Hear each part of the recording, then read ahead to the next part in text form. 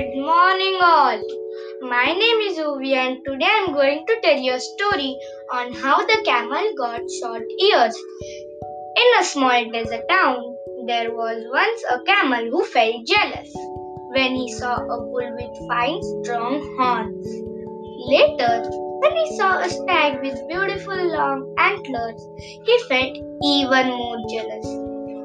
He went to his master and cried, "Why don't I have horns like a bull or antlers like stag? I cannot defend myself like they can." His master laughed and said, "All animals are different. Look, you have a hump so that you can live without water for a long time. Bulls and stags cannot do that." The next day, the camel saw a war horse with bag of swords on its back. Again, he felt jealous because he only carried bags of corn and containers of water. He went to his master and said, "I know I can never have horns or antlers, but please give me some swords to protect myself with."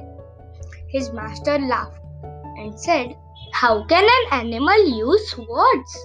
The camel went on pleading until the master became fed up and said, "Since you cannot accept yourself the way you are, I am going to trim your ears."